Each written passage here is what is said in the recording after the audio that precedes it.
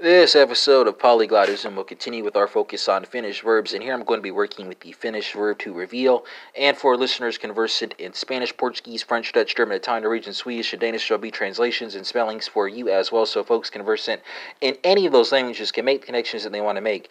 And I'll be proceeding by person and number here, so you have second person singular, then second person plural, with the translation in both instances being reveal as an imperative command. So Finnish folks will take us away here, and that's going to be paljastaa and paljastaka, right? With the stem here being P-A-L-J-A-S-T, endings are A, and then A-K-A-A. Portuguese folks, let's go from Finnish to Portuguese. It's going to be revelje and revelhai, right? So stem here is R-E-V-E-L, endings are E and then A-I. French folks, let's go from Portuguese to French. It's going to be revel and revelize, right? So stem here is R-E-V-E-L, endings are E and then easy. Dutch folks, let's go from French to Dutch. It's going to be onthul, spelled O-N-T-H-U-L. German folks, let's go from Dutch to German. It's going to be Offenbarher and Offenbarhert, right? So stemmer is O-F-F-E-N-B-A-R, endings are E and then T.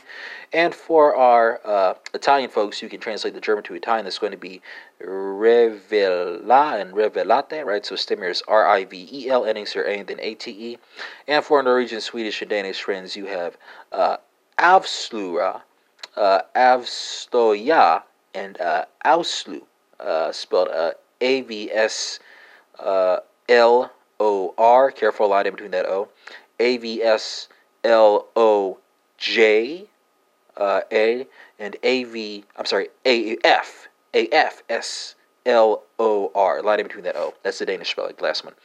Spanish folks are working with the cognate with the Portuguese infinitive, so this is going to be revela and revelad.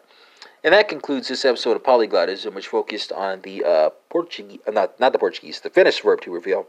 And we had comparisons to Portuguese, Spanish, French, Dutch, German, Italian, Norwegian, Swedish, Danish, and this episode is in English. So that's more than 10 for you right there.